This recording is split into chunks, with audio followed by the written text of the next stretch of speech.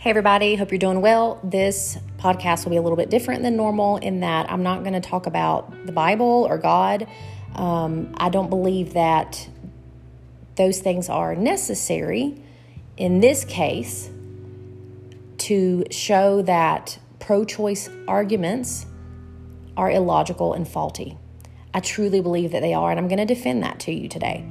So I feel like as a society, we have lost the ability to think critically about things, that we just say things without providing proof. We just accept things as true without truly thinking about it. And so I want to challenge you on that today, and feel free to challenge me, anything I'm saying, but I just feel like somebody cannot possibly have truly thought through these arguments consistently, logically, for a very long amount of time and truly come to the conclusion that pro-choice is the correct stance to take.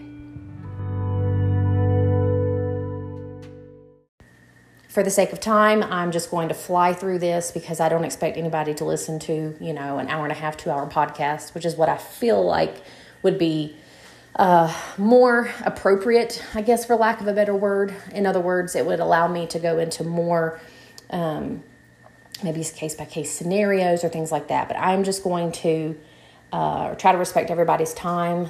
And so basically, there's a couple arguments that I'm going to address. So the first one would be, is it a person? Is that fetus a person? Yes or no? And what are the implications of that? And two, another argument I've recently heard, and I feel like it's the best pro-choice argument, doesn't mean it's a good one, but it's the best one, is it doesn't matter if it's a person. You cannot be, as the pregnant woman, you cannot be forced to, quote, donate, your body, your organs to another living being, regardless of if it's a, person like me or you, fetus, whatever. You have the bodily autonomy, was the argument, that you do not have to lend your body to the well-being of another. And so I'm going to address those. So most of the conversations I've had, and I've had many throughout the years with my pro-choice friends and acquaintances, with all due respect, even though they have been articulate and they have not been ugly, they've been civil, they just are not getting the bigger picture, usually, because they keep coming back to, and here's the main arguments I hear all the time. Okay, well, pro-life people are just pro-birth. Women don't have, not all women have the financial resources to afford more children. The world has a lot of people already. Oh my goodness, some people aren't ready for children. Like all these arguments that truthfully mean absolutely nothing until we can establish, is it a person or not? And what I mean by that is those arguments wouldn't apply to a toddler or to a newborn baby. I know my pro-choice friends would agree with that. You can't say, well, I should be able to, and I'm just going to invoke some factual but perhaps violent language.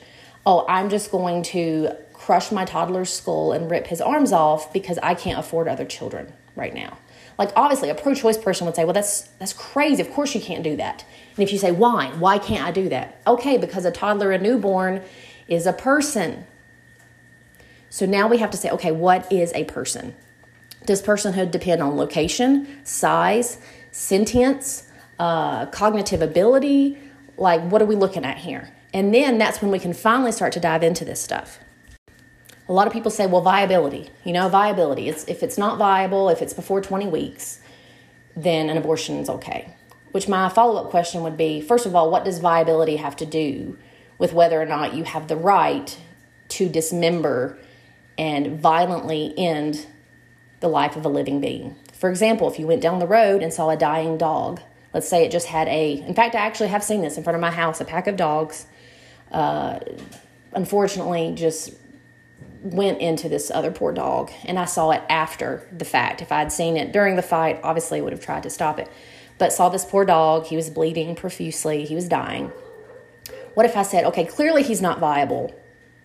Let me just completely dismember him and burn him alive. All these things that you can fact check me. This is what happens in abortions, at least past 12 weeks. The fetus is big enough that it is a violent death.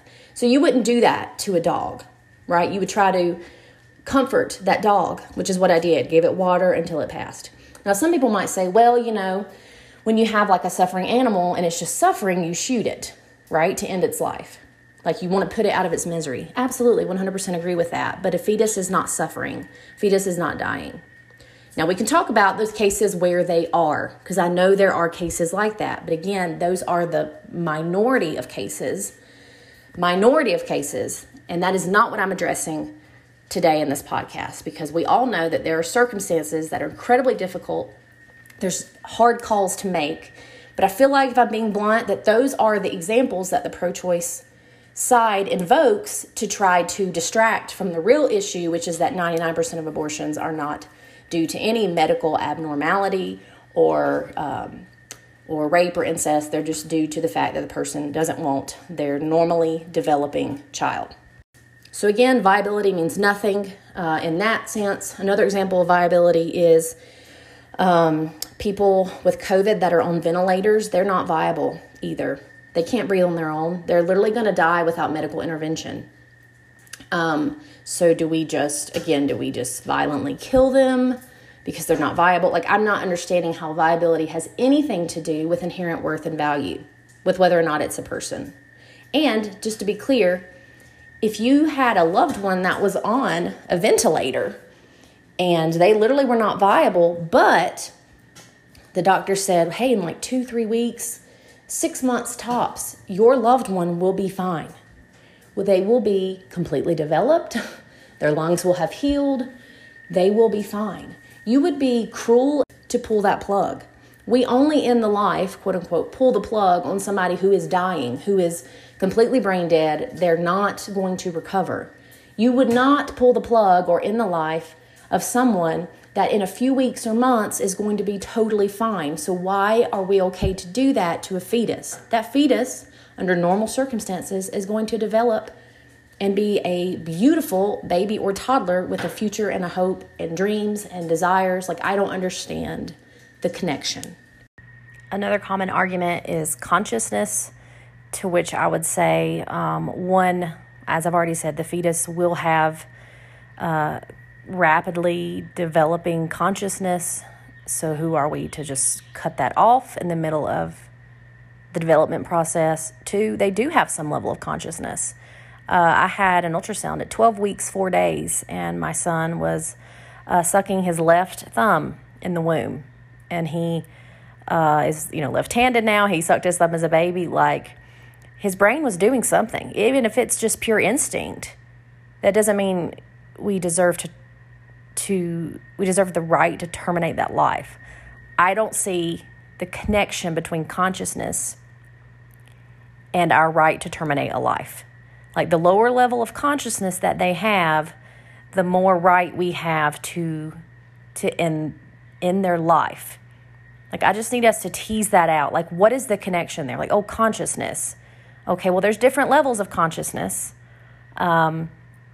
I read that 15% of pro-choice people are, or maybe it's 15%. Yeah, 15% of pro-choice people are okay with abortion up to the 3rd trimester, which is just insane to me because the consciousness is so apparent at that point. It's a newborn baby, basically. My daughter was born 6 weeks early, so just the fact that somebody would be okay with ending her life at the exact same time she was born is just so strange to me. But anyway, we now have to determine what level of consciousness is appropriate, because the fetus does have levels of consciousness.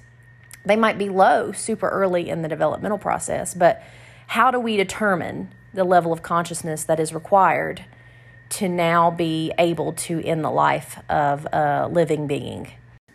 A lot of my pro-choice friends would say they're not 100% sure when when the personhood would begin. Well, then shouldn't we be better safe than sorry? Isn't it better to just be safe and say, you know what, just in case we actually are killing human beings, let's just not do this, right? If I were going to blow up a building, to demolish it, to rebuild another one, if somebody said there might be a person in there, I'm not going to say, oh well. If it is, it is. This is my decision. I would say, okay, let's hold up. Let's double check. Let's make sure there's not a person inside before we destroy this building. So I don't understand why we are willing to take risks grave risks in the case of abortion when we wouldn't do that on a normal day-to-day basis. So those are the biggest arguments, is consciousness, viability. I don't really understand the location argument, which is what I'm going to get into, which is the fact, well, it's inside a woman's body. I don't really know what that has to do with much in general.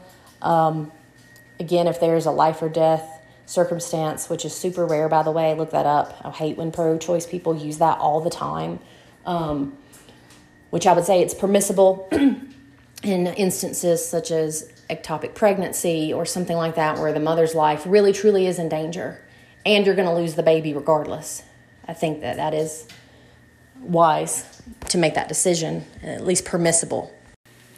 Again, I'm not sure what location has to do with personhood. And I apologize, you can probably hear me cooking eggs in the background, hear the sizzling. But anyway, this is just real life, so I'm a real person doing a very unprofessional podcast right now. So anyway, is a person still a person in outer space, in the ocean? I don't understand.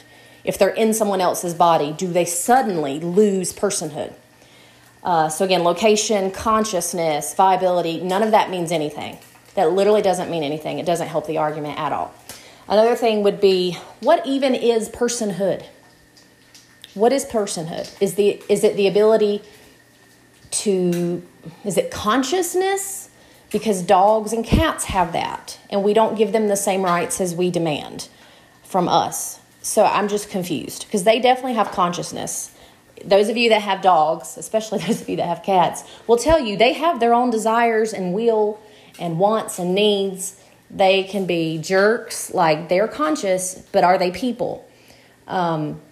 Is it the ability to have hopes and dreams and desires? Because again, severely mentally handicapped people don't necessarily have those things.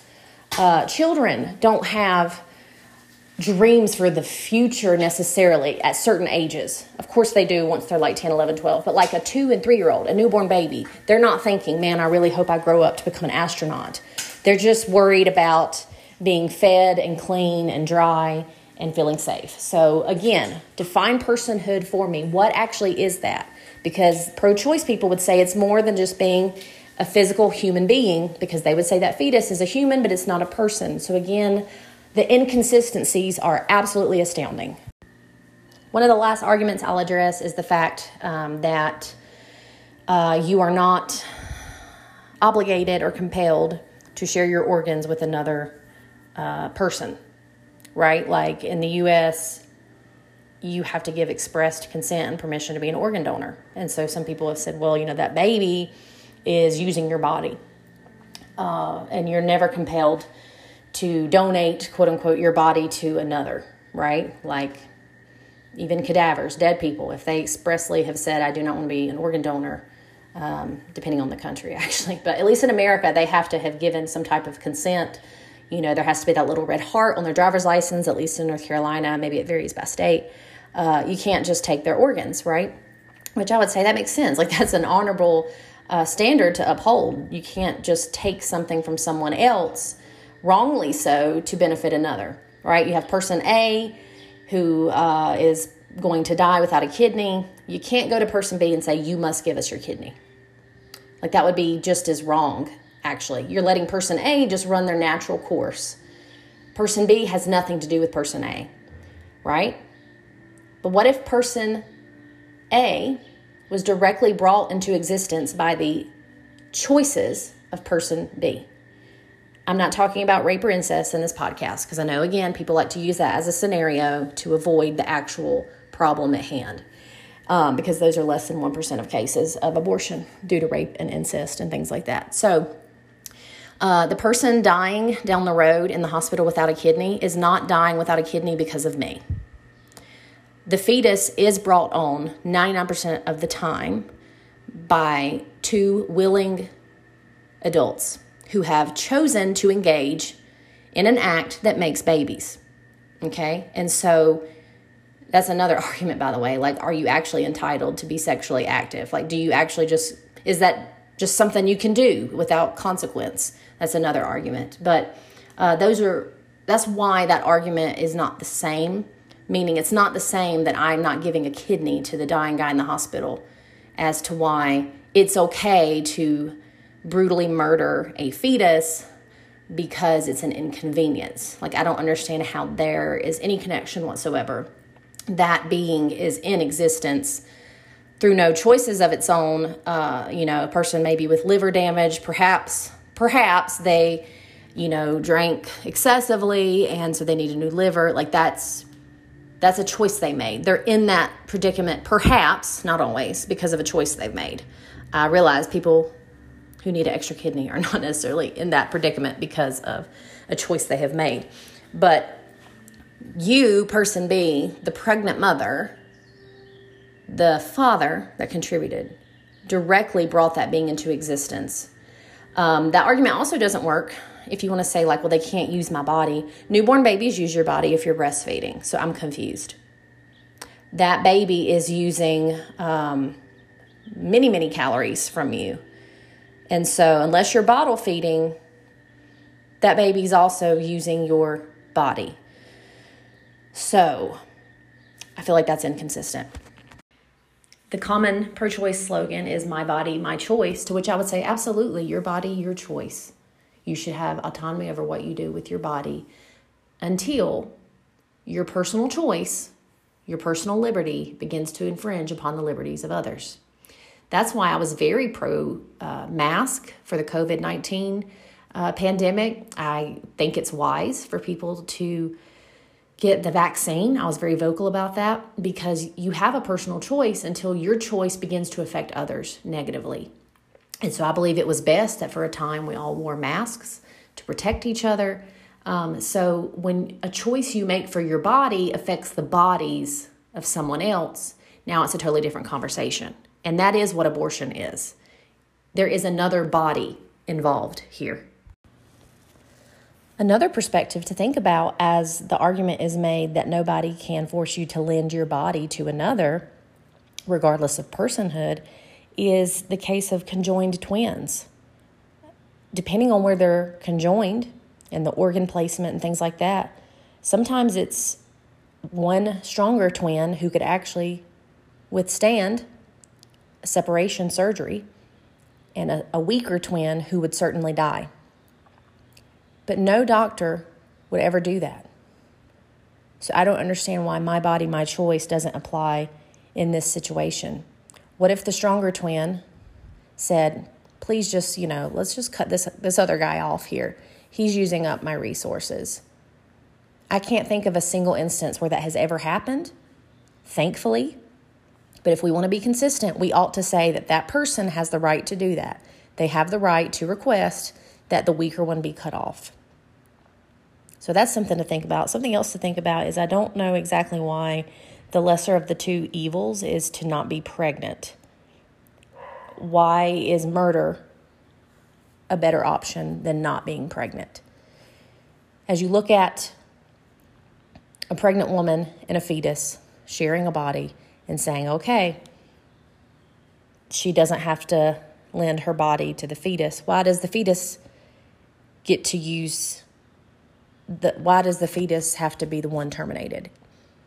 Isn't the lesser of the two evils that she be pregnant for a few months? Or is the lesser of the two evils that we kill this being permanently? I don't think that makes sense either.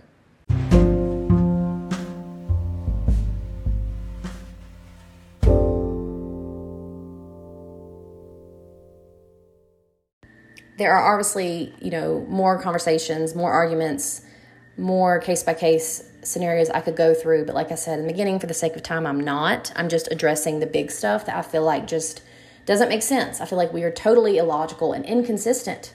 But I could go into that, but I am just trying to hit the main stuff. And so if you have any thoughts, please let me know. Keep it civil. I'm just honestly, if you can tell from my tone of voice, I'm just tired of the inconsistencies. I did not use God. I didn't use the Bible, nothing like that. I didn't use the Bible. I have not used religion at all. So it's not because I'm a Christian that I can make these arguments. I feel like it is logical. It is full of logical fallacies, the pro-choice arguments. So if you disagree with me, that's fine. Try to prove me wrong. Have a great day.